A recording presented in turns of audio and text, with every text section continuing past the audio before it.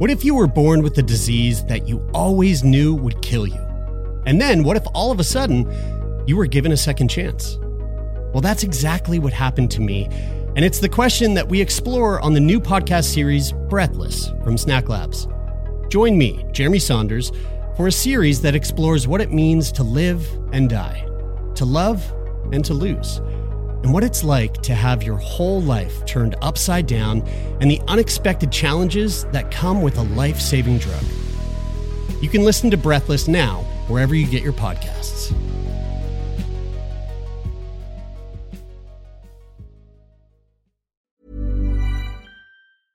Hey, I'm Ryan Reynolds. At Mint Mobile, we like to do the opposite of what Big Wireless does. They charge you a lot, we charge you a little. So naturally, when they announced they'd be raising their prices due to inflation, we decided to deflate our prices due to not hating you. That's right. We're cutting the price of Mint Unlimited from $30 a month to just $15 a month. Give it a try at mintmobile.com/switch. $45 up front for 3 months plus taxes and fees. Promo rate for new customers for limited time. Unlimited more than 40 gigabytes per month. Slows full terms at mintmobile.com. A lot can happen in 3 years, like a chatbot may be your new best friend. But what won't change? Needing health insurance. United Healthcare Tri-Term Medical Plans, underwritten by Golden Rule Insurance Company, offer flexible, budget-friendly coverage that lasts nearly 3 years in some states. Learn more at uh1.com. There's never been a faster or easier way to start your weight loss journey than with PlushCare.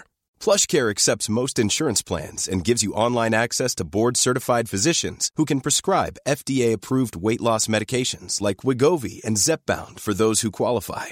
Take charge of your health and speak with a board-certified physician about a weight loss plan that's right for you. Get started today at plushcare.com/weight-loss. That's plushcare.com/weight-loss. plushcare.com/weight-loss.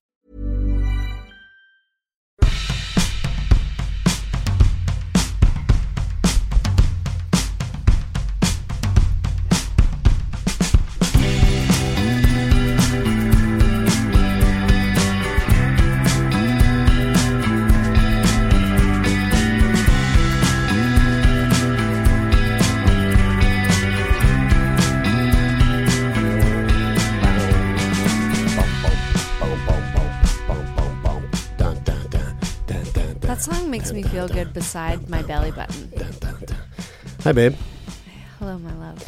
Ready to talk about some sex? Let's get it on. That's weird. Hold on. What do I hear? Hello? Check. Hello. I'm getting like a weird... Do you hear like a feedback? Yeah. You hear that? Now, I did just go out into the world outside of our studio and started some laundry, but then I remembered to turn it off because we're recording. I have been vacuuming a lot, so it kind of just feels like my ears. Yeah, oh man. Oh my God. I feel like I sound so weird. What the fuck is that? Hold on. How about now? No. Jesus Christ. Worse? Better? Oh God. Oh, now I can hear myself. Yeah. That's what I'm hearing. That's what I'm saying. Hello. Hey. Check. Hey. I don't hear it. I don't hear it either. Okay. That was weird, dude. What a weird thing that was. And now I still fucking kind of hear it. How did it make you I can't tell if I'm tripping out. I don't know. It made me feel Did really... you take drugs while I was out of the room? God, I feel like I must have. Well, who gives a fuck about all that? Jesus Christ. As you can tell, I've been doing this podcast thing for almost 3 years now, and I still have no goddamn clue what the fuck I'm doing.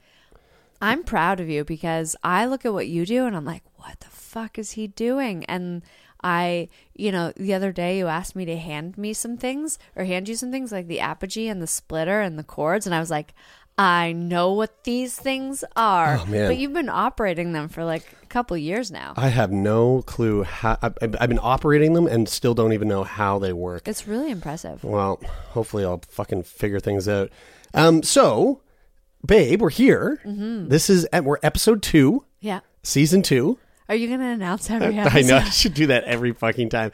But it feels good to be back. It was a good first week back. I agree. I'm psyched. I have like ideas flying through my head. Yeah, I'm the same. I'm getting really excited. Like, you feel inspired? Yeah, it's inspired. I feel inspired too. It's nice to be back with you. I love this. Yeah, I like it too. And we've got a great episode for you guys today. We recorded this with our guests that we're going to throw to eventually. I can't wait for you all to hear it. But before we get into that, I was having a conversation the other day with someone. I was out at a bar, I was out somewhere having a drink, and someone had mentioned how we never went through our like polyamory origin story, like how we ended up in an open poly relationship. I could have swore we went through this. I cannot imagine that is true at all. Well, for this person's sake, and they said that they've listened to every episode, I feel like maybe we should do like a little like rundown on our like take on the events of how we ended up. How did we become polyamorous? How did we get into this weird situation where, you know, we both see other people but also hang out with those people, and it's like this sort of cohesive, functioning, beautiful, symbiotic thing. So what I've been doing while you've been describing that is bringing up my stopwatch. Okay. So I think we should do this in 2 minutes or less each. 2 minutes or less each? Yeah. Holy shit. Okay. Okay, wait. All right. I got to get the time Who on the goes clock. first? This is kind of fun. I like think this. You need to go first. Oh, fuck. Okay. You know me, though. I can't. I'm long-winded. You know what? I believe in you. All right. I'm Okay. going to say my version of the events. Okay. Give me a countdown. Okay. 3, 2, 1. All right. We met. We became fast friends, and that turned into a budding relationship. We fell in love with each other pretty quickly. And we started, we were having lots of sex, and I was a really horny young man. I still am a really horny young man. And at the time, we kind of came up to this sort of like bump in the relationship where you felt like you couldn't keep up with the demand. Like I needed sex far more than you could provide. And so one day you were like, hey, this is how I feel. And so I feel like I can't keep up with your libido. So I'm granting you permission. If you feel the need that you ever need to like fulfill anything, or you don't feel satiated, go have sex with somebody else if you need it. And I panicked and I was like, abso-fucking-lutely not. There's no way. There's no way I can do this, because that means that if I say yes to that, then you can have sex with other people too. And I don't like the idea of that at all. So we shelved it. But we were pretty like open sort of couple anyway. And we were talking about maybe like going to sex clubs and having threesomes and stuff like that. And so we were kind of doing that sort of thing. We're exploring that. And then fast forward a few years later, we were having a party here at the house. And this kind of conversation has come back up a few times here and there. This like, you know, keeping up with you, high libido, you low libido, bridey. And we were having this party, and I noticed that you were flirting with this young man here at the party at our house. And I didn't know this guy. And I went to bed early because I had to wake up for a shoot the next morning. And that night, I remember saying to you, hey, if you have the urge to sleep with this guy, I'm okay with that. And you were like, what the fuck are you talking about? And you were like, absolutely not. And I was like, well, I thought this was what you wanted. And you were like, no, what are you talking about? Like, we have to have a discussion about this. So we shelved it again. And then, oh no, I ran out of time. Okay. Well, just so you know, I was going to then go into us being apart, you fulfilling a contract on PEI, you know, a year later, and us being like apart for an entire summer. And that's when we both said, well, how about this? If you want to like explore a potential sexual thing with, say, your scene partner that you're doing this play with, go for it. And you were like, and if you want to explore, you know, Tinder or whatever, you go for it. And I was in Vegas swiping away on Tinder at a bachelor party. You were on PEI, and you called me and you were like, I did it. I went on a date. I had sex with someone, and it was fucking awful. And I was like, oh, I was like, yes. But I was also like, oh, I'm so sorry. And you were really upset about it. And then we kind of like went into it from there. I feel like doing that 2-minute thing kind of does it a disservice for people who actually want to know. Well, because I'm fucking fascinated, because what party was that, and who was I flirting with? Because I do not remember that at all. Remember Sean, our roommate Sean? Uh-huh. It was his party. And I had to wake up for Leah Johnston's film shoot the next morning, and I slept in. Remember that? Slept in for her film shoot and was like, holy fuck, and I was supposed to be on set. Okay. Anyway, whatever. He's still a reliable actor. You can hire him for your jobs. You can rely on him to show up at time. Well, how did I do in 2 minutes? That was fucking great. But who was I? Do you know who I was flirting with? I have no idea who that guy was. No, he wasn't our friend. He was like one of Sean's buddies. Huh. Interesting. Oh my God, we've had so many roommates. It was a rager of a party, though. Well, I only remember 2 parties of Sean's then, and one of them was when they set the fireworks off in the backyard, and I wasn't actually here for that. I just remember it because we got in some trouble for that one. But what I wanted to say is that that's really fascinating. I think 2 minutes was a cool. I don't know if I could do that. It was a bit of a challenge. The whole time you were doing it, I was panicking about my turn. Oh yeah, yeah. Well, and I want to say I feel like it does do a disservice for people who are kind of like, how do I bring this up in my relationship? Because there's a lot of nuanced details that I didn't go into. You have, like Esther Burrell says, the person I quote endlessly throughout all time. We have to leave a lot of room for nuance and complexity. Not everything's black and white. Okay, but I don't want to watch the stopwatch on my own phone, so can you do it for me? I will do it, yeah. So I'll start the timer, and I'll give you a countdown. Okay. All right. 3, 2, 1. So Jeremy already told you how we met, but we did have that conversation. I remember very clearly a couple years in, him saying, his demand for sex or wanting to have sex more was higher than mine, and I was frustrated, and I was feeling really insecure about it because I couldn't meet it, and I also at the time didn't know how to communicate about sex very well. Like, yeah, I'm not really interested right now, or yeah, I want it right now, and just even like introducing or making the first move was like, still kind of a challenge for me in some ways, because we had passed the new relationship energy, and it was like now regular maintenance. Look at me, not at the clock. Look at me and not at the clock. Sorry. Okay. And so yeah, the sex clubs were happening. I remember saying like, I'm gonna need you, or I think I'm gonna be okay with you having sex with other people. The way I remember that is it coming up like basically once a year on average, where we would like take it out, unpack it, talk about it, and never really seemed like the right time for one or the other of us, so we'd shelve it. And then when we finally came back to it and followed through on it was, yes, when I was on Prince Edward Island and you were here and we were working separately, and I think I felt for the first time like we were so solid in our relationship, and for the first time, like, I really felt like I feel safe now, and I trust you, and I trust our communication to go here. And also there was a boy I wanted to make out with, and I was like, I think that if I feel this and I know how I feel about Jeremy, then I can put myself in that third person's shoes or that other person's shoes now, and I can imagine it. So now's a safe time to try this because there's distance, and I am not going to be sitting at home alone wondering whether Jeremy's coming home that night. 3, 2, 1. Time is up. Okay, that was good. You did a good job. Okay, thanks. I think I got us a little further in the timeline. Yeah. Right. Yeah, I think it did. Yeah. Yeah. And so basically, it was something that was in the works, or in the conversation, or at least like in the backs of our minds. Yeah. From like really early on. Yeah. All the way up until 5 years in, when we decided to like, let's dip our toes in very slowly.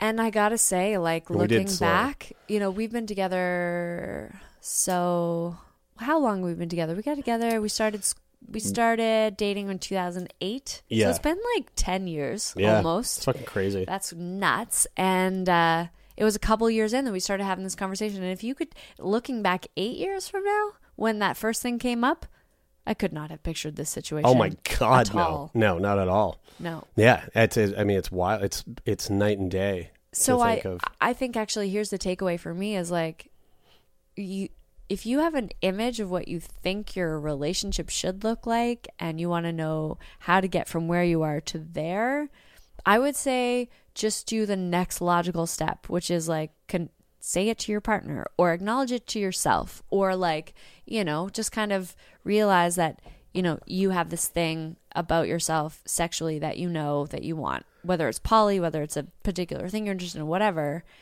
and just make little steps, because the image you have in your head probably looks nothing like what it's actually going to look like. Were you playing the long game?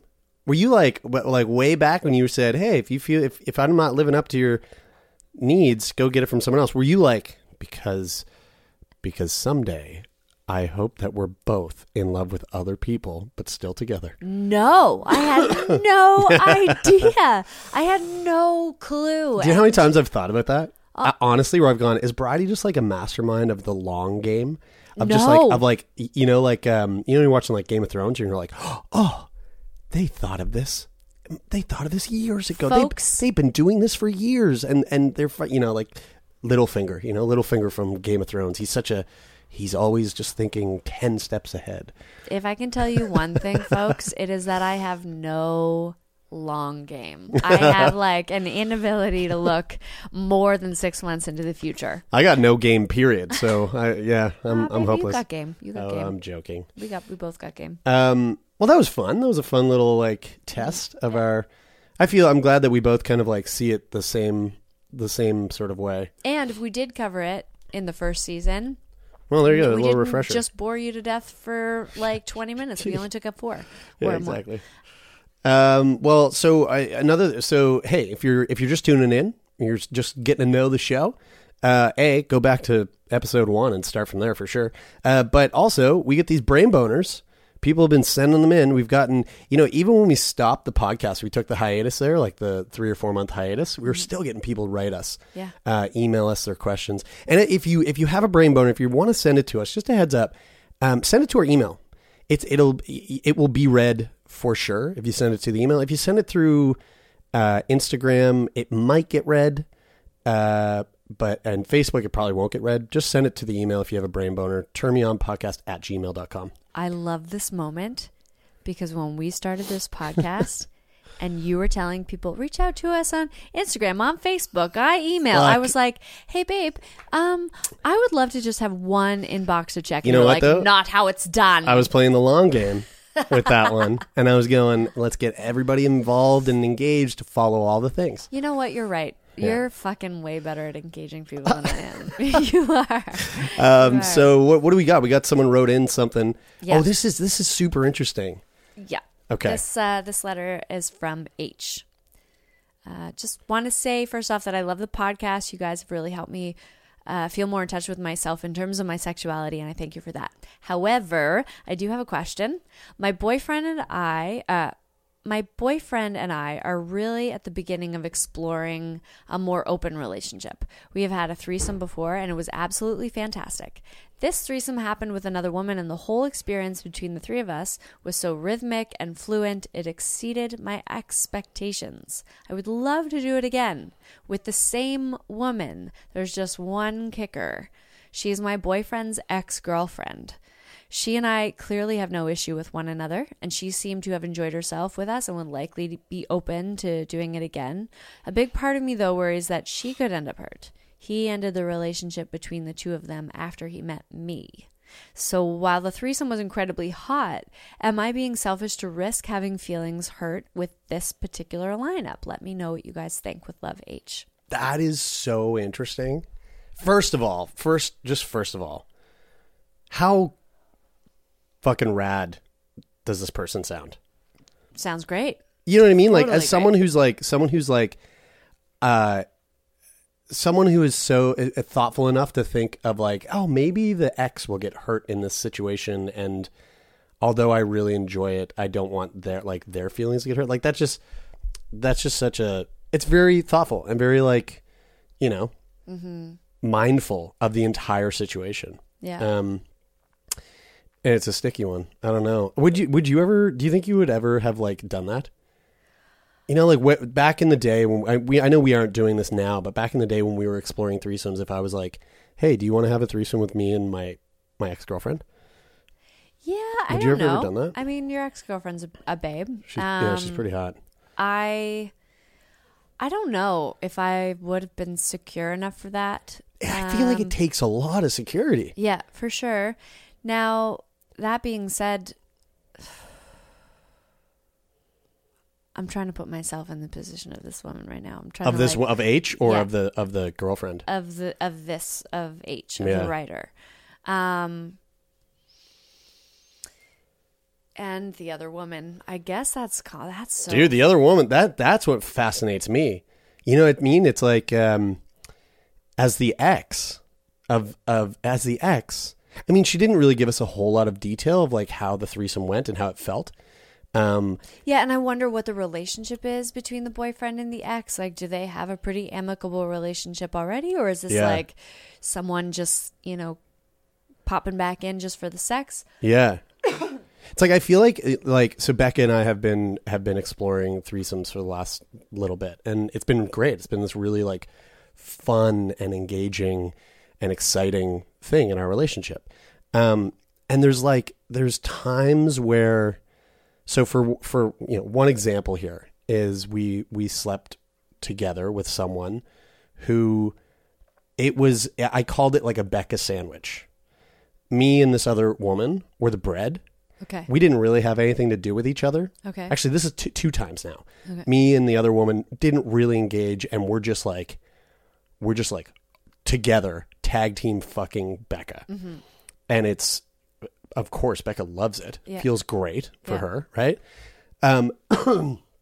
We haven't really done it in a way where it's it's a Jeremy sandwich, but we've kind of done it in a way where it's the third person sandwich. So like Becca and I are the bread, and we're really focusing in on this one person. On the meat. Mm-hmm.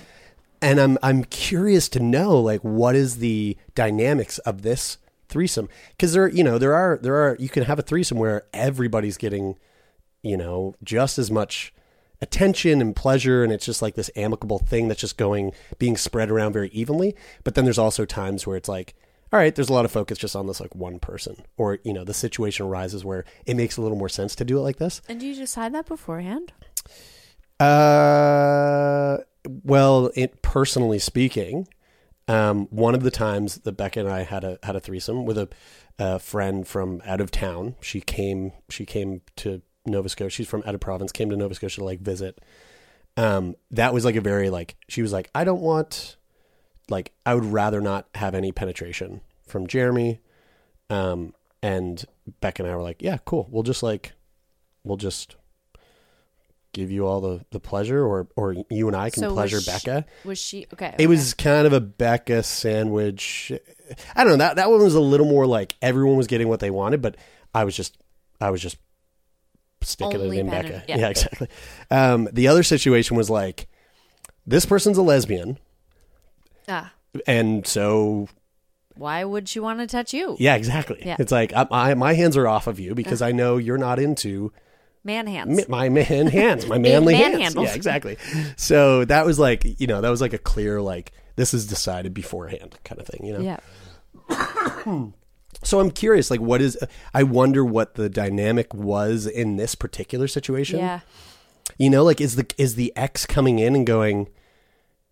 Because like my mind immediately goes, is the ex going, well, I really miss my ex-boyfriend's dick, and this is a great way for me to get it. So like, is she using H to get to the D, or is she just like this very open-minded person that's like, hey, me and this guy, sexually, we were compatible at once. I know it's going to feel good with him. I'm attracted to H. So I would love to like engage with her. Uh-huh. I feel like the way that she lays it out, it seems like everybody's open to it. Yeah. Yeah, definitely. So if everyone's open to it, you would hope that the feelings aren't an issue. But so then to answer your question, I guess you ask her, ask him. Yeah. How'd that feel? Yeah. Is that comfortable for you? Here's what I'm worried about. Yeah. Yeah. Of course. Right. Yeah. Like if you guys are in a situation, a position where it's like, we're having sex with your ex-girlfriend. If it's that open and that's okay. Yeah. Then for sure it must be totally fine and not weird to just put your hand up and go, this is my one concern. Well, that part might be weird. I wouldn't raise your hand. I mean, usually you don't have to do that much as school would have taught us otherwise. True. But to just interject and say like, hey, this is my concern. I feel like that's like a no-brainer. That's the way to go about it, right? Yeah, I guess I'm just thinking about how many extra words I said in my last sentence. So, but yes, I agree. and you're still going. Wow. That's cool though. I really like. I don't know. I love that. I love that. Good question. Yeah, I love that situation. Yeah. What are your thoughts on it? I just said, talk frankly, openly. Ask the people who are involved how they feel. Express your concerns if you have them, and your desire to pursue it further.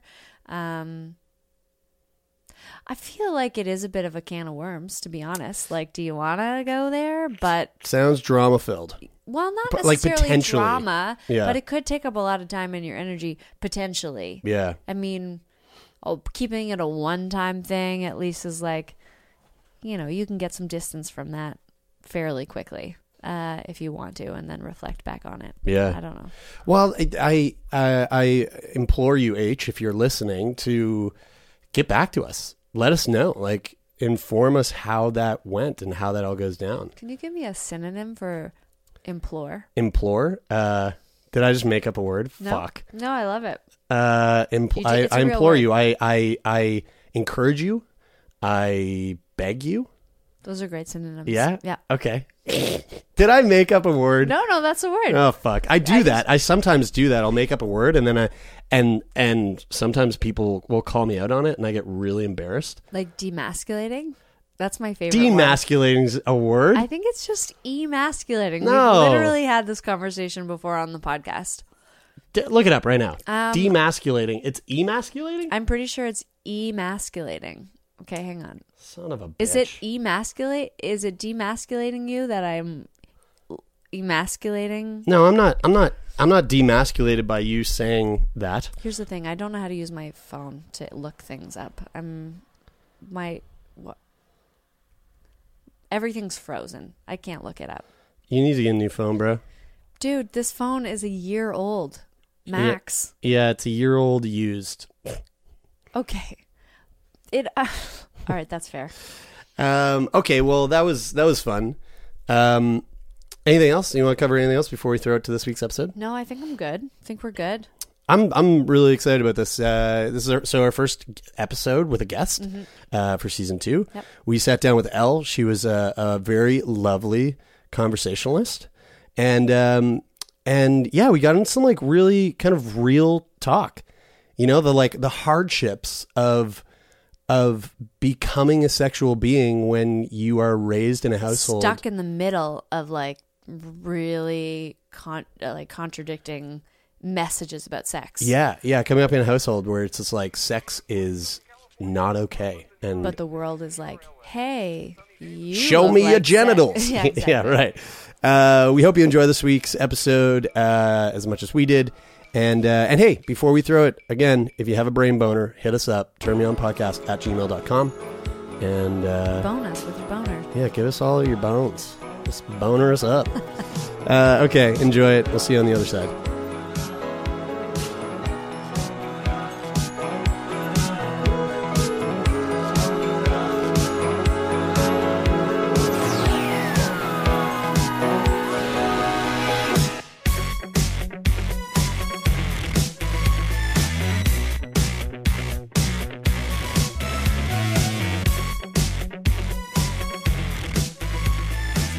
Class in elementary Where'd you go to school. school? Like elementary? Elementary school is in Ontario. You guys didn't do the ta-ta-ticka-ta? No, Tiki Ta was Tiki not tiki one. tee-ta. No, Tiki was it. Tiki was in. No, I only remember that. Yeah, ta ta ti ti ta. It was supposed to show you the value of a whole of a half note, Half a note. half note, a semi Semi-note and a whole note? I don't know. A whole note is- Ta-ta-ti-ti-ta. Ti-ti is a semi-half note? Ticka-ticka-ta-ta. I mean, we're going Ticka ticka. I think is a sixth note or a fourth note. So, Elle, I'm really excited to sit down and chat with you. First of all, because I didn't think we were going to record today.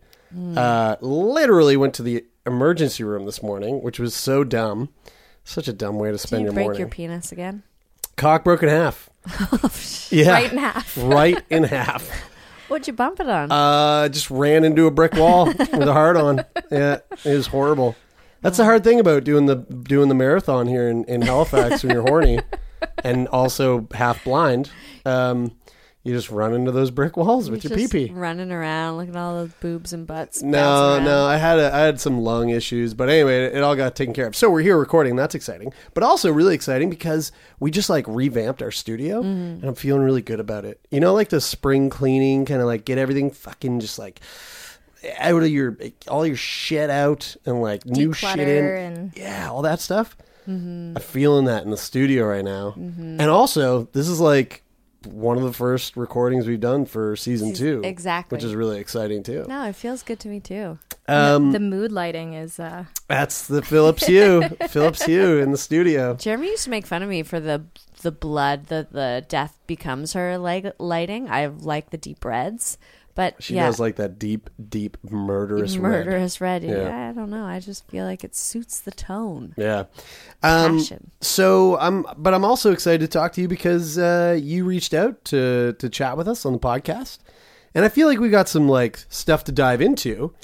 I didn't really give many details. I just kind of like gave a few tidbits, I guess. That's my favorite. I love a good tidbit. I'm first of all, let me just quickly ask, how's your sex life?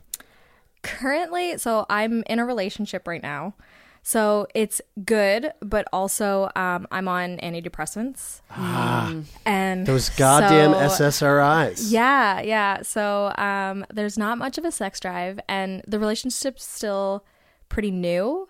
So I haven't fully, like, he knows I'm on them, but I haven't fully talked to him like how it affects me.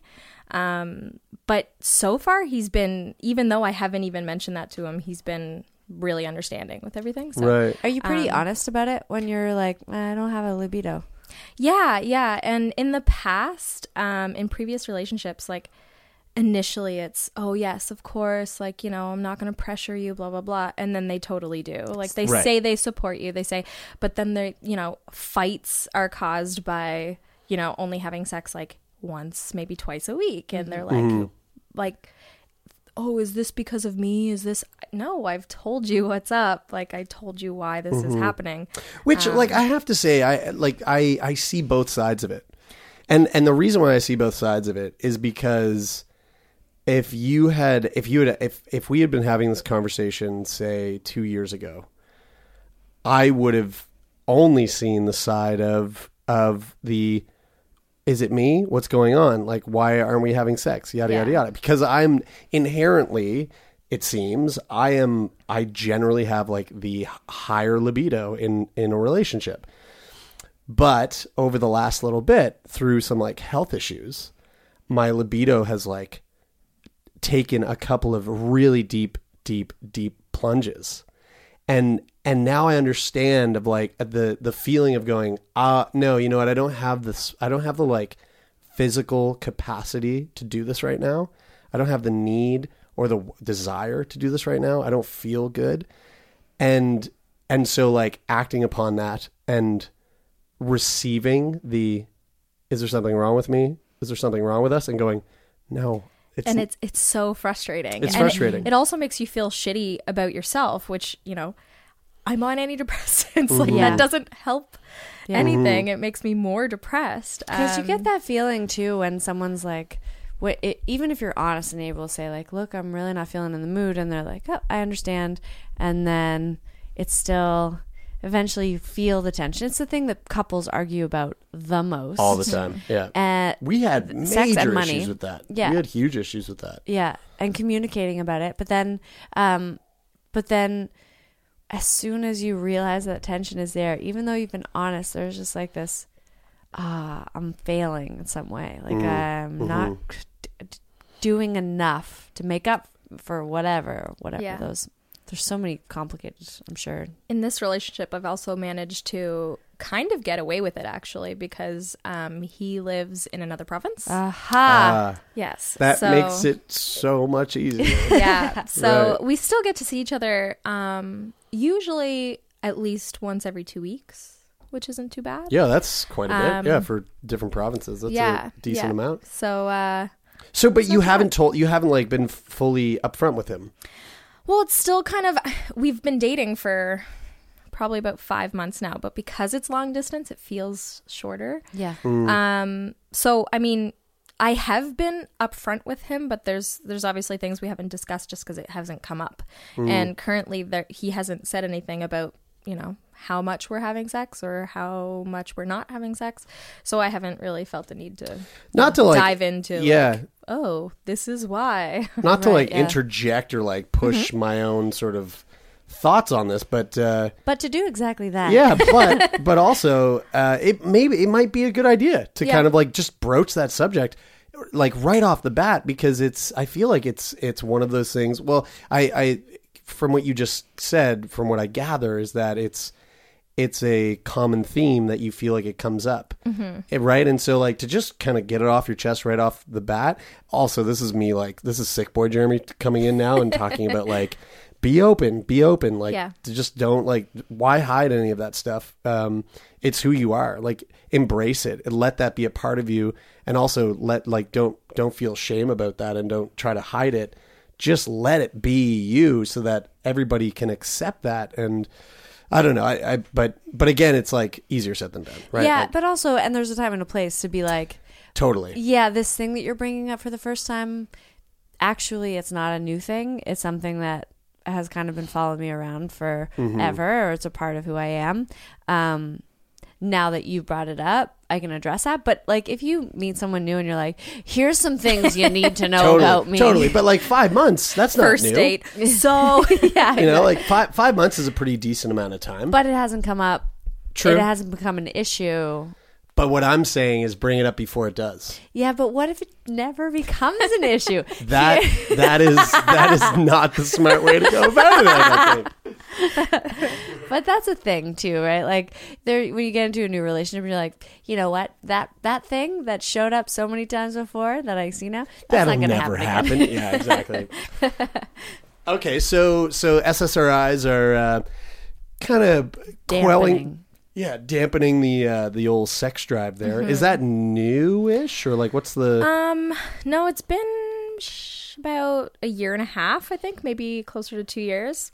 For people who don't know, and maybe this isn't your specialty, or maybe you don't know, but can you describe what it is or why it is that people who take antidepressants or SSRIs, why it sort of dampens the sex drive? I honestly have no idea, but I know it's one of the most common side effects. Yeah. The second I got prescribed it, that was the first thing she said. She's like, you'll feel this. And at first it took, I felt the positive effects of the drugs before I felt those side effects. So one thing that I have on my list to talk about is I used to get really bad anxiety around sex. And I'm talking full-blown ridiculous panic attacks in bed, hyperventilating, crying, like pre-sex freakouts. Yes. Whoa. And so the drugs helped with that almost immediately. Right. So I had maybe 2 months of awesome sex, because I didn't have the lowered libido yet, and I didn't have the anxiety. So I was like, yes, this is amazing. And then all of a sudden, it just dropped.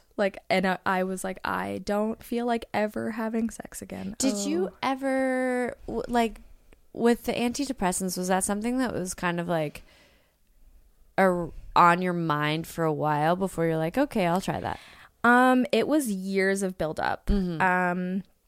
And it was really, the problem with anxiety and depression is that it's hard to identify it in yourself. So one of my best friends, she has suffered through anxiety and depression for years and years. She's tried absolutely everything. And, I'd be talking to her, telling her things that were going on. And she would say to me, this is depression and it's getting worse, you have to go. And I'm like, no, I'm just lazy, I just need to get out of this funk, and she's like, no, if you can't get out of it, there's something else going on. So she was really, really important in me making that step to go to the doctor. And within 10 minutes of me being at the doctor, she was like, oh yeah, you have anxiety and depression. So it's really hard. I was struggling with it for years, probably 5 or so years. before I finally worked up the courage to go to a doctor. Right. I was just wondering because I feel like CBD and like cannabis products are really being used in place. And that has the opposite effect for me on my sex drive. And I don't claim to have any diagnosis of anything. CBD itself, like the oil, like CBD oil? CBD oil, which doesn't get you high. But Taken just like orally? Mm-hmm. Are you taking CBD oil right now? No, I'm not. But I've been thinking about it. I was taking a little bit for like to help me focus for a bit. Really? Yeah. How did you find it? It helped a little. I took a what do you call it? Adderall, the one that everyone's doing, that hot new drug that everyone's doing. Ativan? No, Like for no anxiety? Adderall. Adderall. Yeah, I took an Adderall for like studying. It's not studying. I was writing a speech and I was like, man, I can't focus, so I took some Adderall. It's helped big time. Right. I only had one, so I couldn't find any more. But a friend of mine was like, try some CBD. Yeah. And so I tried it for like a week, and it actually really helped. Yeah, I find it's like I've been a regular like cannabis user for a long time, like 15 years, and pretty regularly. And I have anxiety, I would say, just to self-diagnose. Like I think I carry a little more anxiousness than I would like to, and it like gets in my way, and sometimes I dip. I don't know about the depression, but anxiety for sure. And I feel that like what I hear is that it just like allows you to I don't want to get like high all the time. I just kind of want the effects, like the mental and emotional and physical effects of it. It's funny. Like I feel like CBD is turning into this like. I've never even heard of it. Oh no! Oh, it's like it's becoming like almost.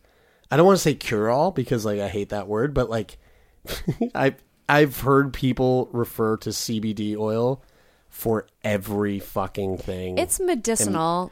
Imaginable, cannabis. But also there's not a lot of like scientific studies that have gone into it because it's cannabis. Yeah. And that's all starting to change, and I don't know, I'm really excited. Like I feel like there's a lot of yeah, there for sure is cool. It'll probably do some wonders for lube too.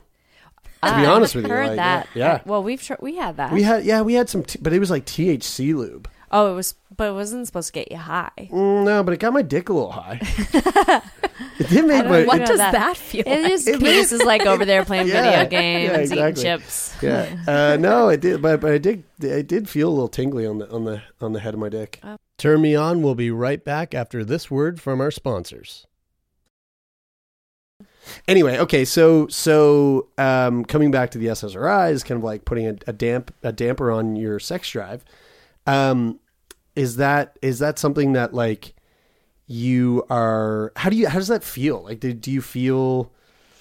It's really just like it. At first, I almost didn't even notice.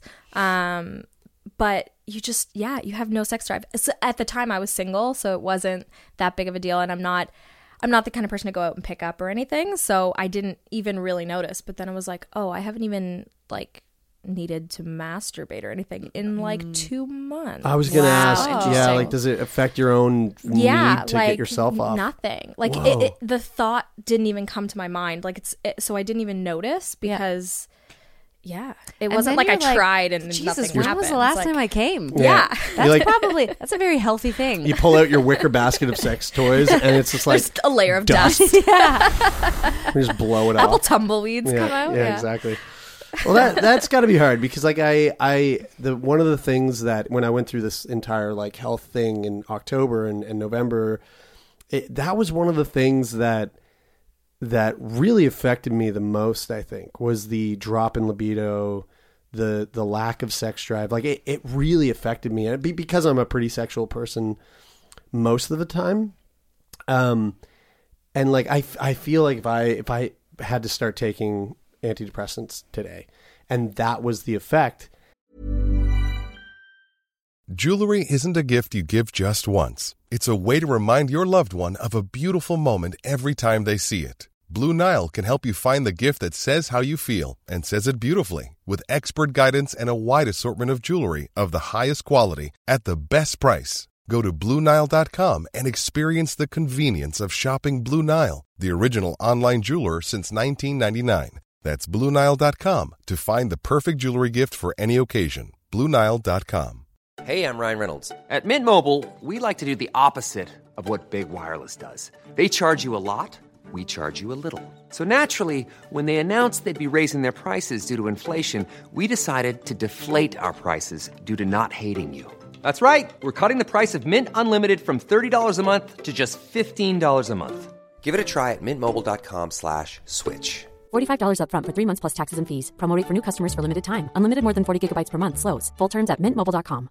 Quality sleep is essential. That's why the Sleep Number Smart Bed is designed for your ever-evolving sleep needs. Need a bed that's firmer or softer on either side? Helps you sleep at a comfortable temperature? Sleep Number Smart Beds let you individualize your comfort, so you sleep better together. J.D. Power ranks Sleep Number number 1 in customer satisfaction with mattresses purchased in-store. And now, save 50% on the Sleep Number Limited Edition Smart Bed for a limited time. For J.D. Power 2023 award information, visit jdpower.com/awards. Only at a Sleep Number store or sleepnumber.com. Like, I'm the kind of patient that I feel like I'd be like, fuck these drugs. Like, I'm out. Like, check But me also out. it's dangerous if you just stop taking Yes. them. Right. My Yeah. baby sister had a stroke. Really? She was my baby sister. She's 24, but when she was 18, she was taking antidepressants, and then she just stopped What the fuck? unexpectedly. I didn't know this. Yeah, she stopped. She was 18 or 19. She stopped because she was like, I don't want to be addicted to things. And she had a fucking stroke. Whoa, I didn't know that. That's intense. Yeah, they really warn you, like, when they give them, like, do not stop taking these without coming back in and talking to us. Yeah. Jesus. Which also is kind of, because they only give you, like, a month to 2 month supply at once. So it also is like, what if I just don't want to come back in to get this refill? Like, Yeah. you're making me come in so often. Yeah. Well, let's come back to the anxiety, like the major anxiety attacks. Yes. What's that? What do you know what that stems from? Actually, so I think I just kind of pinpointed it this week, actually. I thought you were going to be like, in the last 5 minutes. No, like, well, imagine. But no, it started years ago, probably 3 years ago, I guess. And I only really realized it this week. I'm seeing a new therapist, and we're diving into stuff. And I love that. Yeah, and it was kind of like an, oh, that makes so much sense moment. And it was like a sexual assault that happened to me, years ago. And it was kind of, I'm really good at pushing things down. Oh, like, that just little thing. that little, Yeah. And so even at the time, like, I didn't talk to anybody. I didn't tell anybody. It was a friend of all of my friends kind of thing. And I just, like, shoved it down, was like, whatever, moving on.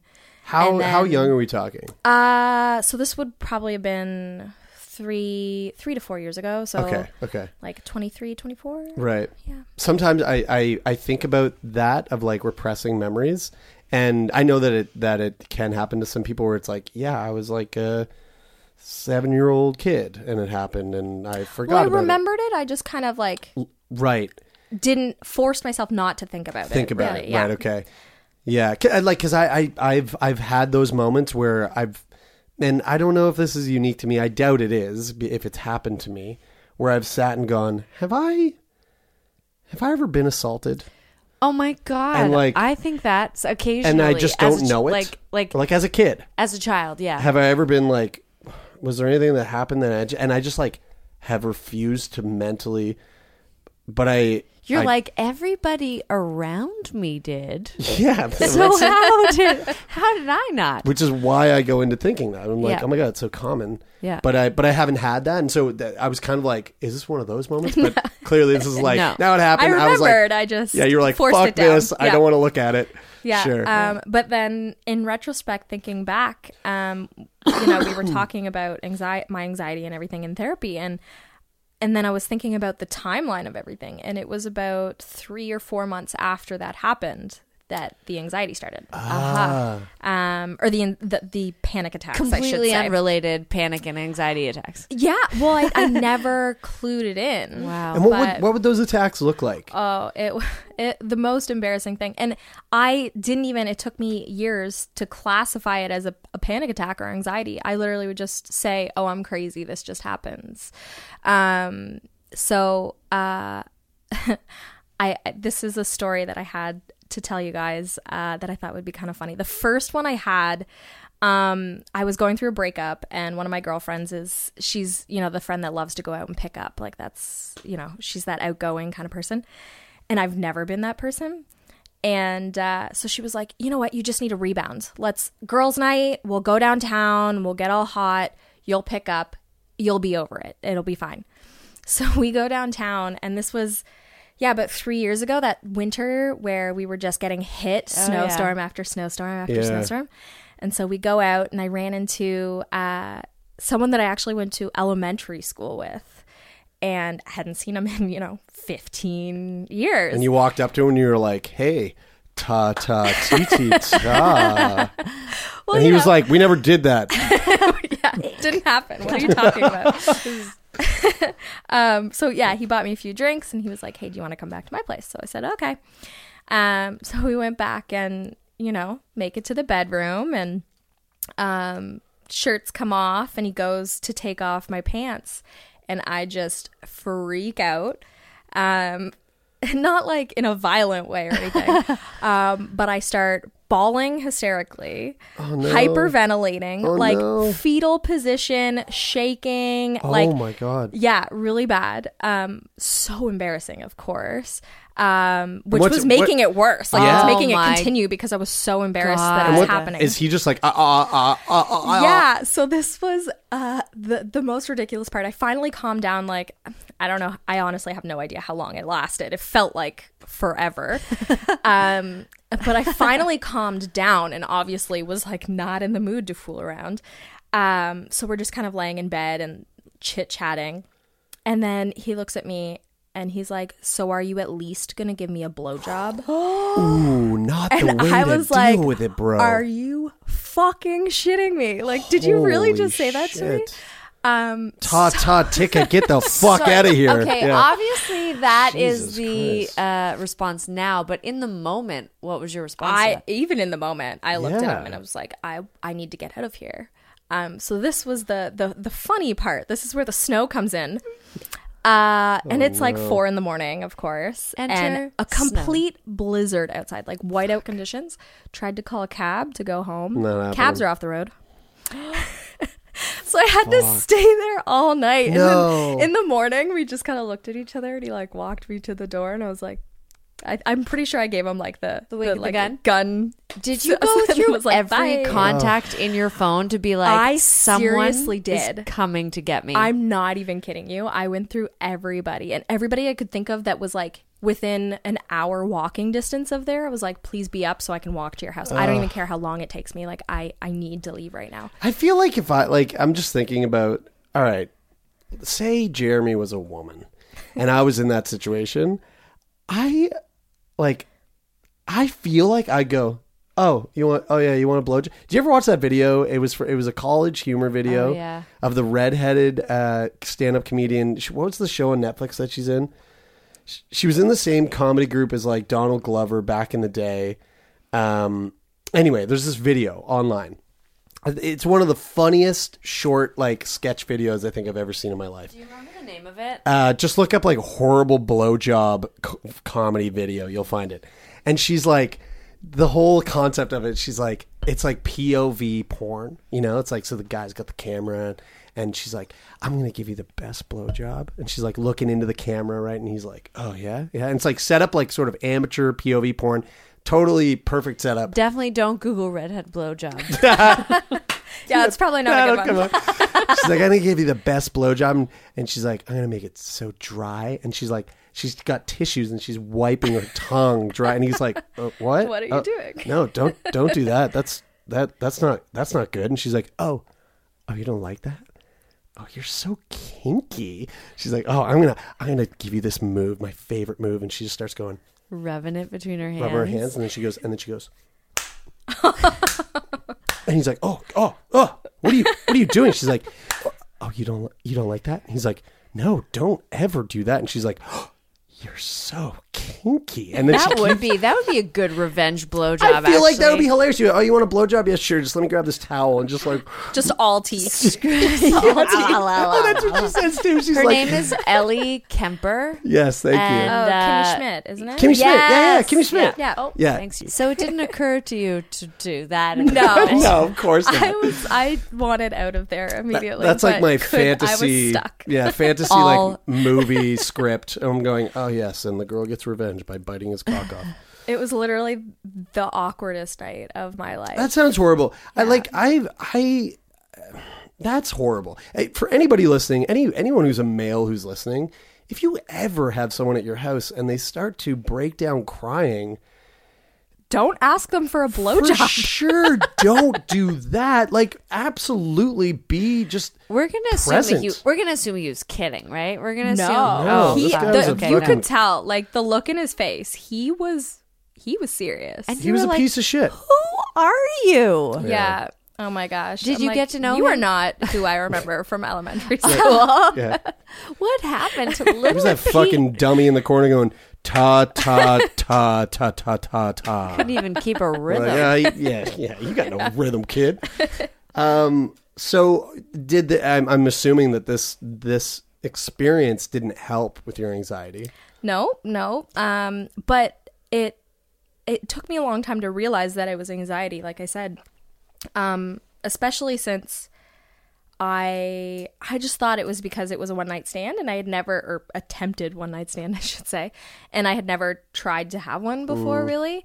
So I was like, oh, I just wasn't comfortable or something. I don't know. And so, yeah, I just said, oh, I'm crazy with one-night stands. Like, I just can't do it. But then, it happened other times with people, like with friends that I was sleeping with, and like comfortable situations. So then it was kind of like, oh, that's what that was. How did you get over that? How did that pass? Well, drugs. Yeah. Oh, so with the SSRIs, once you started doing that and you had that sort of like, before it killed your libido. Yes. That was when you were like, oh, I get it. Yeah. Okay. Yeah. Well, I mean, that was one of the things that led me to go to the doctor. Was I kind of had a realization of like, oh, this is anxiety. This is what's happening, because I started having anxiety attacks outside of that. Like for maybe 2 years, it was only those sexual situations that it was happening in, so that's why I didn't really clue in. But then I started to have them outside of that, not the full-blown panic attack crying and stuff, but like mini ones. Yeah, I it was guess. there. Yeah. And one of my friends was a nurse, and I actually thought I was having a heart attack one day because my heart was racing, my chest was tight and everything. And I described all my symptoms to her, and she was like, no, it sounds like an anxiety attack that you're having. And I was like, oh, and everything kind of fit in after that. So I had an anxiety attack last night. Did you? Yeah, because of my chest pain. Oh, yeah. And I think I've only had like 2 or 3 in my entire life. Yeah, it was really intense. And then I don't know if this has ever happened to you, but I passed out. No, actually, it was so intense, I'm reading a book on anxiety right now, and I heard it's actually really difficult to pass out when you're having anxiety. Really? Yeah. Okay. Well, I conked out, and then I woke up this morning and was like, holy fuck, what I would happened? talk to someone about that. Yeah, well, I did go to ER. Like, I woke up and was like, I'm going to the hospital. I passed out. I think I just fell asleep. I was so exhausted from the panic that I just fell asleep. Yeah, it is really exhausting. It is. And it messes up your sleep and everything too, which makes you even more exhausted. And then on top of that, I might have sleep apnea. Really? Yeah, this is a thing. We should talk about it later. Okay. Yeah. So I know that, and maybe this is kind of like jumping around. I don't know if you had like a sort of chronological thing you wanted to go into, but I know that in your application, you had mentioned this whole thing about Dane Cook, and I really want to get into that because I found that really interesting as someone who's an avid stand-up comedy fanatic. I love stand-up comedy. I follow it quite regularly. I'm like in the know of like what's going on in the sort of stand-up scene. And I used to be a huge Dane Cook fan when I was in like high school, I would say, like early high school. And then something happened and I was just like, I totally fell off of loving Dane Cook. And sort of despised him. I feel like I was around for that, and it was like he was being accused of being a hack. There was some hack accusations. Yeah, and you were like, and I was like, fuck that. Yeah, and I just totally gave up on it. Never looked into it anymore, and just like left Dane Cook alone. But you had said something in your application where, and it had to do with your vagina and Dane Cook. And there was some sort of equation there. Yes. So before I say that, I want to give maybe a little bit of my background. Absolutely. So I was raised in a Pentecostal house, super religious. They're the, crazy ones that basically have seizures and scream in tongues. Yeah, they're the jump up and down. Okay. I was going to ask you to define Pentecostal, but I got a clear picture now. Yeah, they're a little nuts though. I can say Isn't that the people like in the tents in like Georgia? I mean, we had a they'll set up a legitimate tent. church. Yeah. Yeah, but like you know what I'm talking about? Like the Pentecostal kind of like healing kind of crap. Yeah. I don't know if that's Pentecostal because I never heard of any like healing magic-y kind of stuff. Right. So I don't know. Okay. But maybe. But the intense shit. Yeah, it's crazy. And so of course it's very conservative and my mom, love her to death. She's honestly an amazing mom, but there's certain things that weren't the best. She's very, I guess, conservative, really. I'm just going to stick with that. So to give an example, my niece right now, she's 2.5. Okay. And, loves to be naked. Just every 2 years. What human doesn't love to be naked? Let's be real. But 2.5, she doesn't understand like social norms. So she's like, look at my vagina. Yeah. And she's in the bathtub and, just kind of discovers her vagina and is like, oh, what's this? And poking around in there. And my mom was giving her the bath and was like, pulled her hands away and was like, no, you don't touch that. Like, no, you don't touch that at all. Like, never. Ugh. And told my brother to like, make sure she doesn't touch, like, she's 2.5. It's not like she's trying to masturbate. Like it's like discovering your toes, You're like, oh, how do I know these are here? Oh, I'm going to touch and see. And so that's how I was raised. Right. Like everything related to sex, related to genitalia, anything was very off limits. Don't touch, don't talk. Shame ridden. Yes, absolutely. And so the only, she gave me a very bland sex talk. Like, this is what happens when you get married and you want to have a baby. This was Adam, this was Eve. They wore leaves over their vaginas and penises. Exactly. So the only so first off, it made me not very comfortable to go to her with any problems, with any issues, whatever, or questions. So the only real like sex education I got was from school. And now they're not showing you, they're showing you like little cartoon pictures. And again, they're not talking about female pleasure or, this is what's going on down there. It's just like, here are the organs. This is how you have sex. You will get pregnant. You might die. Yes. In my Tata Ticketa times, I remember they showed a video that fucked me up. Actually, it was a little later than TT Tata. It was like junior high, and it was a video. I don't know if they showed this at your school. No, there was like cartoon video. Okay, they showed us a video of a baby blasting out of a vagina. No way. And that in school they showed that. Fucked. Yeah, we all had an option to leave. I didn't, and I should have, because it stayed with me. And it makes me so weak.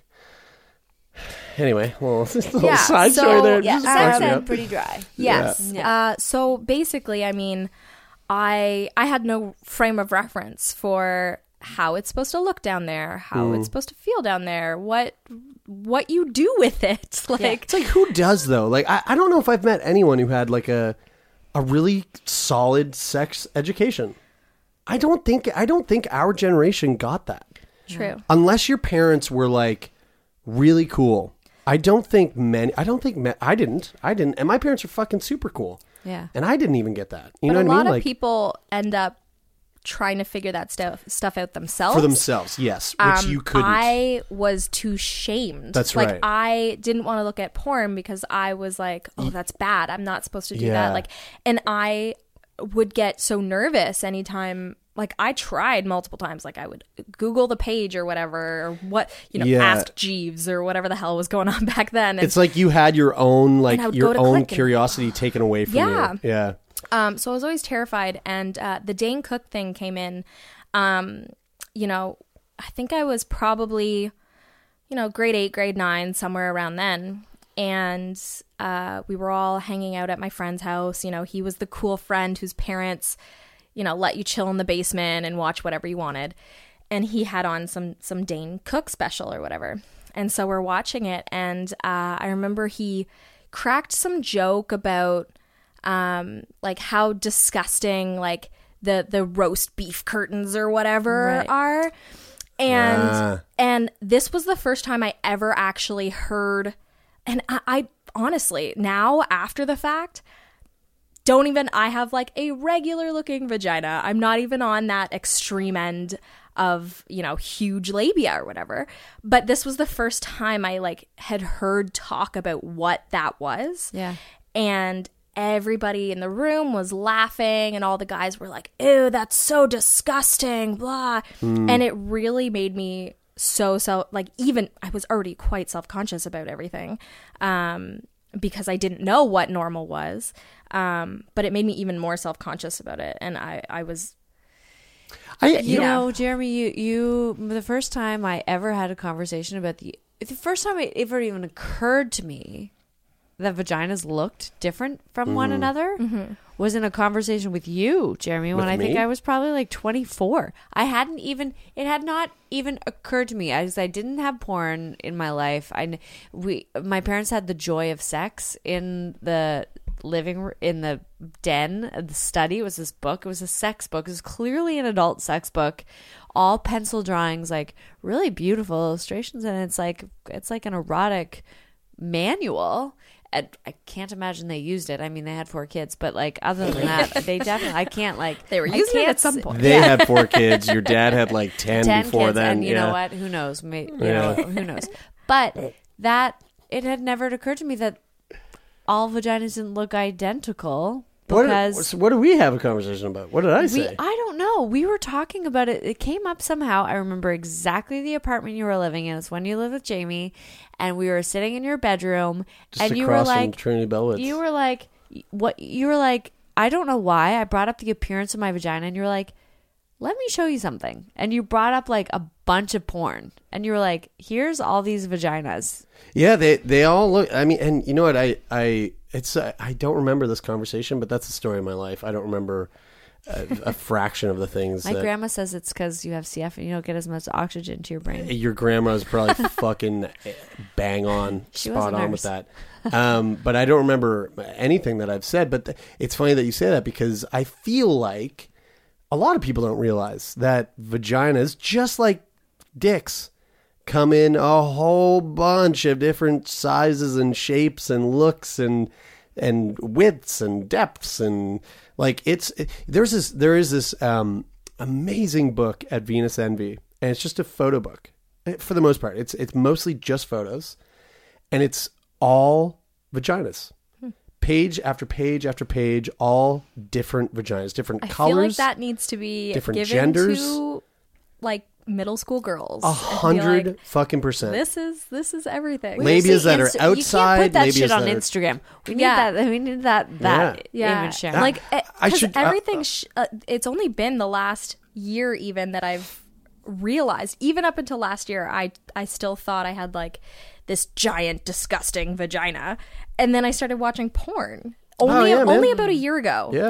That's how late to the like. I'm 27. Yeah. Only about a year ago. Well, and I that's started what I mean. watching porn. Is like I feel like there's a lot of people who don't realize. Yeah. I mean, like there's and I'm different. like, oh yeah, totally normal vagina going on here. Yeah, Like, some people sweet. have gigantic clitorises, like larger hoods, labia that fall out labia that are all tucked in tidy. Like it's so funny because very... I'm a woman, but I'm sure you've seen more vaginas than I have, Jeremy. 100%. I was I've like never addicted seen to one porn in, for real like life. years. You Like, kidding let's me? be real. I've never seen one in real life. Okay. Not up close. No. Let's show each other our vaginas. Let's go. Yeah. Skirt lifts up. Honestly, I remember my older sister saying to me one time, "Do you have pubes yet?" And I was like, that is not a question I feel comfortable asking. And, she wanted to know if I had pubes and if I had started masturbating. And I was like, no, we're not having this conversation. That's humiliating. Mm-hmm. And she was like, but and she was 7 years older than me. And she said, when I got my first pube, I walked up to my best friend and I was like, look, like something to be proud of. I definitely didn't. I hit puberty at like 9. Okay. So, yeah, that was also contributing to my delayed sexuality, we'll call it, because not only did I have the, kind of sex shaming household and environment, but I was also sexualized really young. Mm-hmm. So I often got mistaken for 17 when I was 12. Right. I am... let's call it top heavy. Okay. And I was like that at 10 years old. Okay. So yeah, I looked a lot older. And of course at 10, I'm not thinking about, I'm just wearing what everybody else is wearing. So in the summer, I'm wearing little shorts and a tank top, but my tank top is filled with boobs. Mm-hmm. So walking down the street just to, go get ice cream or something, I would have trucks, like a truck follow me. Right. Filled with men, and I am 12 years old, and they would follow me down the street and catcall at me, and so I got sexualized really young in a sex shaming household. So it really pushed all of that away from me. I really just wanted nothing to do with it. Fucking crazy mix up. Yeah. Because you also mentioned in your email that your parents separated, or your dad left. Yes. And how old were you? And so I think I was around 5, maybe. And it was kind of it was very much a shock coming from the kid's standpoint. Now that I know the real father figure that I had, it's not so surprising. But he was a professional gospel singer. Okay. Christian. I'm doing air quotations right now. Christian man. But meanwhile, he's cheating on my mom with some like slutty biker bitch. Satan values. Yeah. Christian man with some Satan values. You know what I'm saying? So he eventually, left mom for her, hid it from us. He like faked. She was always at the apartment that my dad moved into, and he told us that she was a neighbor. She was there getting some Christ values. Yeah, but like we saw mail with her name on it that was my dad's address, right. And we're like, and wow. I think I was like 5 or 6. I walked in on them having sex, like she was bent over the bed. Whoa! I had no idea what was going on. I like bawled hysterically. Oh like my God. I thought he was like murdering her. Like I didn't know what was happening. So there was a whole lot of fuckery going on. Okay. There's a lot to unpack here. Yes. I'm getting a lot of like inspiration for scripts. I'm like, the how bloat. to fuck up someone's childhood 101. Yeah, it's like something from Hell on Wheels, and Okay. then the shitty blowjobs. Like we should write a story, babe. Here's a quick bang out of questions. Okay. You remember that. You have Yes. a mental image of that. Mm-hmm. And do you have any siblings? I have an older brother. An older brother. How much older is he? 6 years. Okay. Was he around or during that time? He was around, so he understood. Like when I came back and told him, he knew what was going on, and he kind of thought it was funny. And what was his opinion of your dad leaving? Of course he did. Of course he did. He's like, Dad had the biker bent over. Yeah, it was Bible study. Close out the dictionary. Yeah. He was like doggy style. Yeah. But like, were you? So you could just. I don't know. I mean to put words in your mouth, but it sounds like you were and are upset about that event in your life, like your dad leaving with this woman. Yes. That you perceived So as he is actually married to her and still with her. Okay. Does she still drive a bike Yep. and deal drugs? I don't know about that one. Whoops, sorry, that script But is just there's- going wild in my head. Me and my brother were never fans of her for many, many reasons. Still to this day? Still to this day. Oh. Well, now we actually don't talk to my father as well. Oh, wow. She's one of the main reasons involved in that. Well, also the fact that my dad is a shitty father, but that's another story. But yeah, like, and it's looking back, it's so funny the contrast between her and my mom. Like, I don't understand how my dad went from mom to her, literally two extremes. Yeah. Polar opposites. Like, I've seen actually, I lied. I said I've never seen a vagina. I've seen my stepmom's vagina. Okay. Mm-hmm. Yes, that's... Yes, yeah, you did. I Yep. did. Wow. Well, not in that situation. I mean, fuck. she just like, oh, I got a new tattoo, and it was like on her crotch, and she just... She's like, it's a labia tattoo. And Yeah. I'm like, what the Yeah, fuck? it's I John was, like, 3:16. And you're like, oh fuck. No, the religion threw out the window when he left mom. Right. That's for sure. How old were your parents when they had you? 30? Okay. Yeah.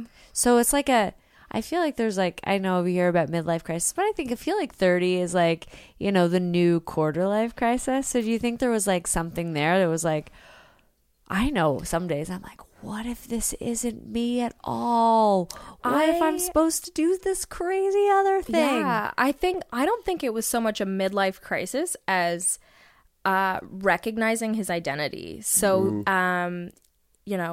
he was brought up very, very religious as well. Like my entire family is. And in a huge family there were 6 kids, and he has an identical twin brother as well. And, the twins were the rebels in the family. They always got in trouble when they were teenagers. But then, they grew up and they were expected to be Christian men again. And so he did. He became that expectation. And then I think eventually he just kind of realized, oh, this isn't me. Like, I want to get covered in tattoos and, buy a Harley and blah, blah, blah. Like, Amen, Dad. Amen. yeah, and also be a horrible human, but Amen. Yeah. Peaks and valleys of humanity. Yeah. Interesting. So, like, all of this, it's interesting. Like, I feel like the majority of this conversation has been sort of focusing on all of the things that has made sex life for Elle a sort of challenge, or like this uphill battle. Mm-hmm. And where you are today, like in recognizing all of that, right? Having the capabilities to look back at your life's history and to see and recognize all of that. How do you relate to you as a sexual being today? You and your own sex life today. I feel like right now I'm like I had mentioned earlier in my application that I feel like I'm just kind of starting to come into my own with my sexuality. And by that, I mean, I'm probably at everybody else's level by like 18 at figuring their stuff out, because I just started watching porn. Like I just started figuring out what I might want to try. I'm just starting to become comfortable,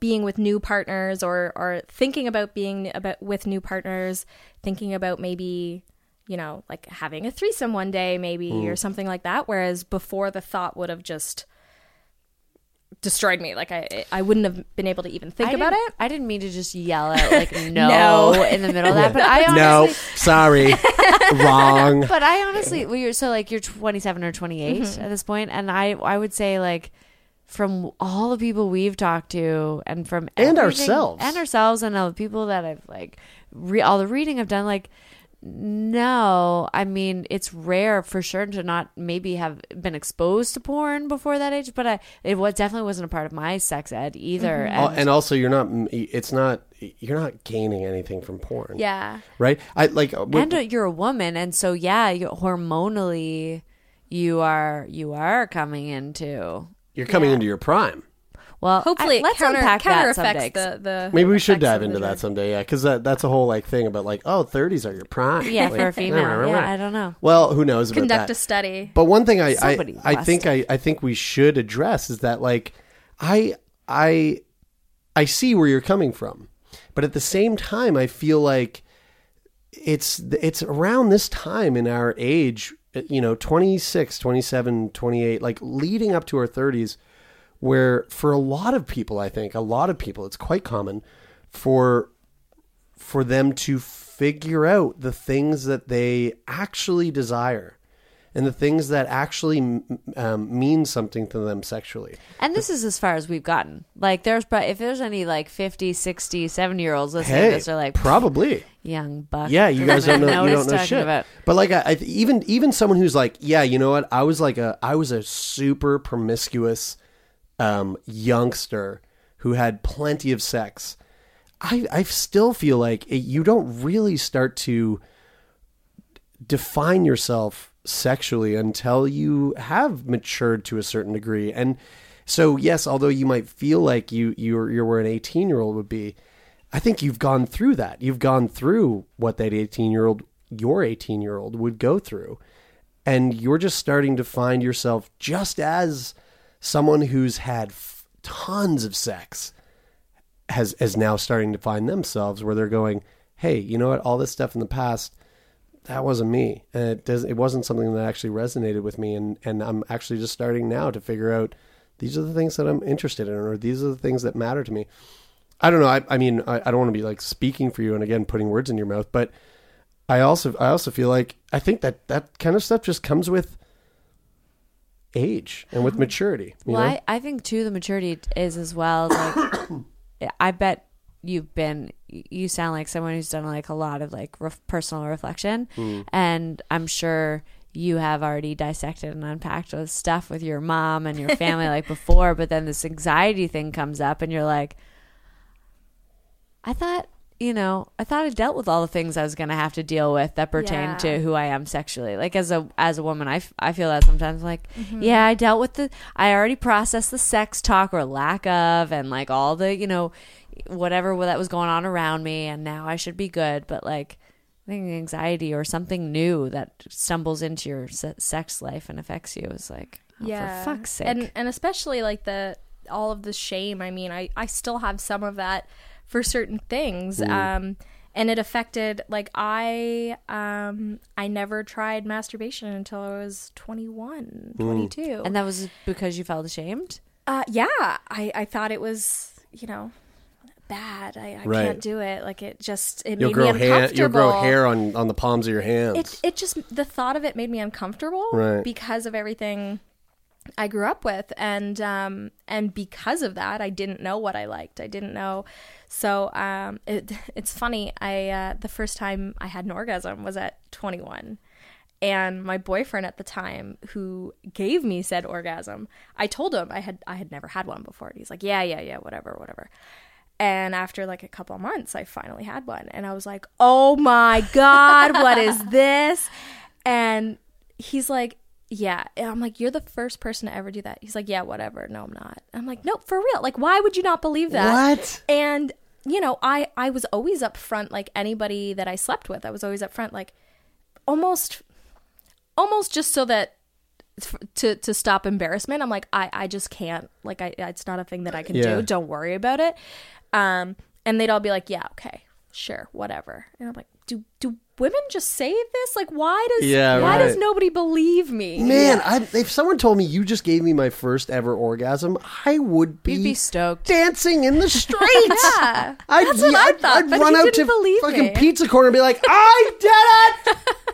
He's like, no, that's just something girls say to make boys feel good. My best friend said she was gonna go out and get me a cake and have like, congrats on your big O. Just like the wet emoji on the top of it. That sounds like, I mean, I think that goes hand in hand with this line of greeting cards that my sister and I have joked about starting.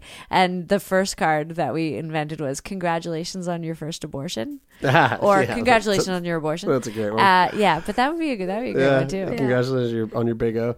Well, so how do you feel now about your vagina? What are your thoughts on your vagina today? Better. I'm not as self-conscious or anything. Like I used to be like, if you're going to go down on me, like I have to have lights off, like, you know, maybe even like throw you under covers so you can't see anything. Like, and now definitely, now that I realize I have a normal looking vagina, I'm not like some mutant. Yeah, it's a lot better. Lights can stay on. Great. Yeah. And I feel more comfortable with like letting someone go down on me for longer than 3 minutes before I'm like, nope, tap, get up. Like, and what is that? You're like, you must be, you must, I'm worried about you down there and your happiness. You should come back up here, even though it feels so good. I get in my own head, back to the anxiety, just wrecking shit up. But yeah, I get in my own head and overthink like, oh, I'm taking too long. He's going to think this, he's going to be tired, and then blah, blah, blah. And yeah, so that destroys it a little bit. But yeah, no, I get that. Working on it. Yeah. Well, this was a great conversation. I love this. And I want to like just kudos to you for being open to like talk about all that stuff and talk about the shit that was like that's hard. The hard stuff about sexuality and coming into your own sexuality. Like, you know, this is what this podcast is for. You know, it's like, yeah, sure, sometimes we'll get people in here and they're like, I'm a kink expert and I love having my nipples tweaked, and like that shit's fucking fun. But you know what else is really interesting and fun to talk about is this kind of stuff, like the real shit that comes up. The lineage of the sexuality. Yeah, exactly. Did you have things on that list that you still wanted to share? Yeah. There was one thing, and it was actually the thing I thought you guys would bring up from my application. Okay. And it was when I was younger, I used to think I had a mini penis. Whoa, yeah, right. Yes, right. Because and I this was related to what you were saying, like everybody has different vaginas, like small clits, big clits, whatever. Mine's like, I guess, like big-ish. Okay. But again, I didn't ever see a vagina. You know, we were told about this magical clitoris, but I thought it was like somewhere inside you. So I didn't know what this was. And so I literally, up until I had my first pap, I thought I had a mini penis. So how did you find out you didn't? I went to my doctor and she didn't say anything. That was it. She wasn't like, boo, you've got a little penis down here. I was fully expecting like, whoa, what is this? Right. Has anyone ever talked to you about this? That's wow, that's an intense moment. How old were you when you got your first pap? I think I was like 17. Okay, yeah, okay. Yeah. Do you like, is it a clit that's like out of the hood kind of? A little bit, yeah. Yeah, right. Like little nubby, sort of, yeah. Yeah, so I was like, oh, see, it's so funny because like that's so not it is out of the norm. Little like penis. It's just well, it is technically a little penis. Like that's what drops out to become the penis. I'm pretty sure, yeah. Yeah. Like in utero. Yeah.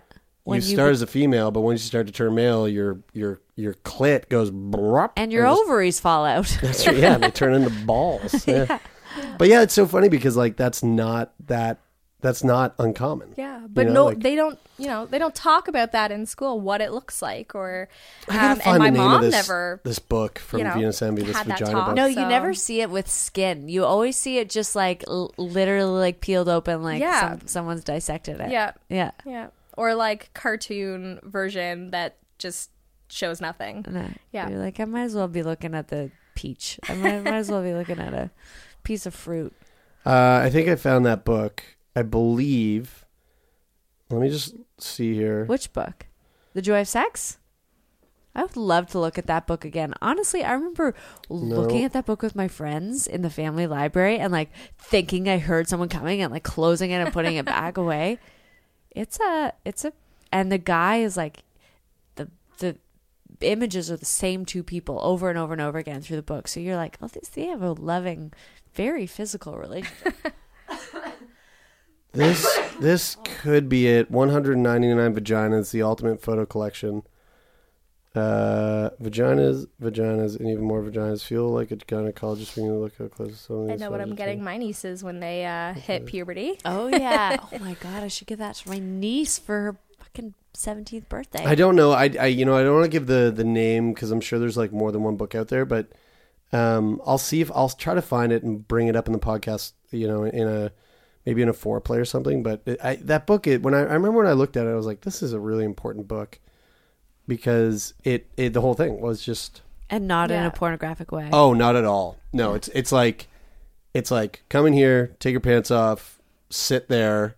Here's some like really like just bright lights, and we're gonna take a picture. And like we don't give a shit what's going on with your pubes. Like it's just we want to see all the pubes. We're like if you, any little bits of toilet paper stuck in there.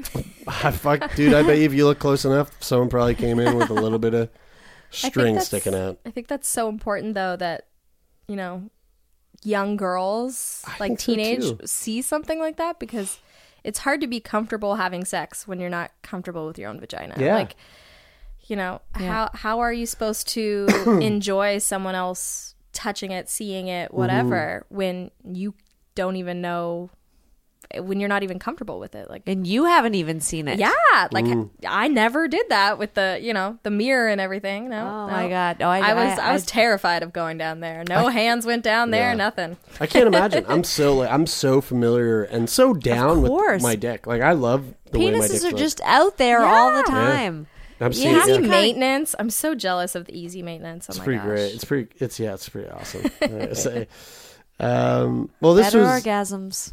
We got better orgasms. Yeah. And we can have more than one. It's sleepy time once I have one. It's time for a nap. Well, Elle, I thank you. Thank you so much for coming in and having this chat with us. Thanks for having me. That was fun. And thank you all so much for listening. We hope you enjoyed it. We'll be back next week with another tantalizing, fantastic, spectacular, put your thesaurus vagina-filled episode. And in the meantime, 2 things that would just mean the world to us. Number 1, head on over to iTunes or Apple Podcasts and subscribe. Hit the subscribe button. Rate us. Review us. We love reading the reviews, even if they're shit reviews. If you want to shit all over me because I talk too much, do it. I love reading those reviews. And even more importantly than that, head on over to patreon.com/Termion. We just launched a Patreon page. Bridie and I do this. It's a labor of love. We work other jobs, and we're putting a lot of work into this project itself, and your support just would speak volumes. And we would love if you just help us keep this little married podcast going. Yeah, we want to come visit you too. Yeah, that's the other thing is we want to like go to different cities to speak with people about their sexual experiences, their sexual origin stories. Yeah, their sexual debuts. Their debuts. Yes, and in addition to that, you can check us out on Instagram and Facebook. Instagram, we publish a cute little booty photo every Sunday. Lots of butts up there. Jeremy's really good at like just fine-tuning those images and selecting captions that I have chosen from the internet. Yeah. My favorite job of the week.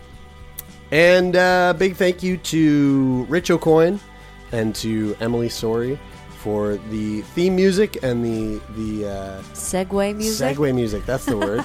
It means a lot. We love you guys' work, and we're so happy to have you be a part of this podcast. If you have a question or you want to be on the show, hit us up at termionpodcast.com. Until next week, go fuck yourself.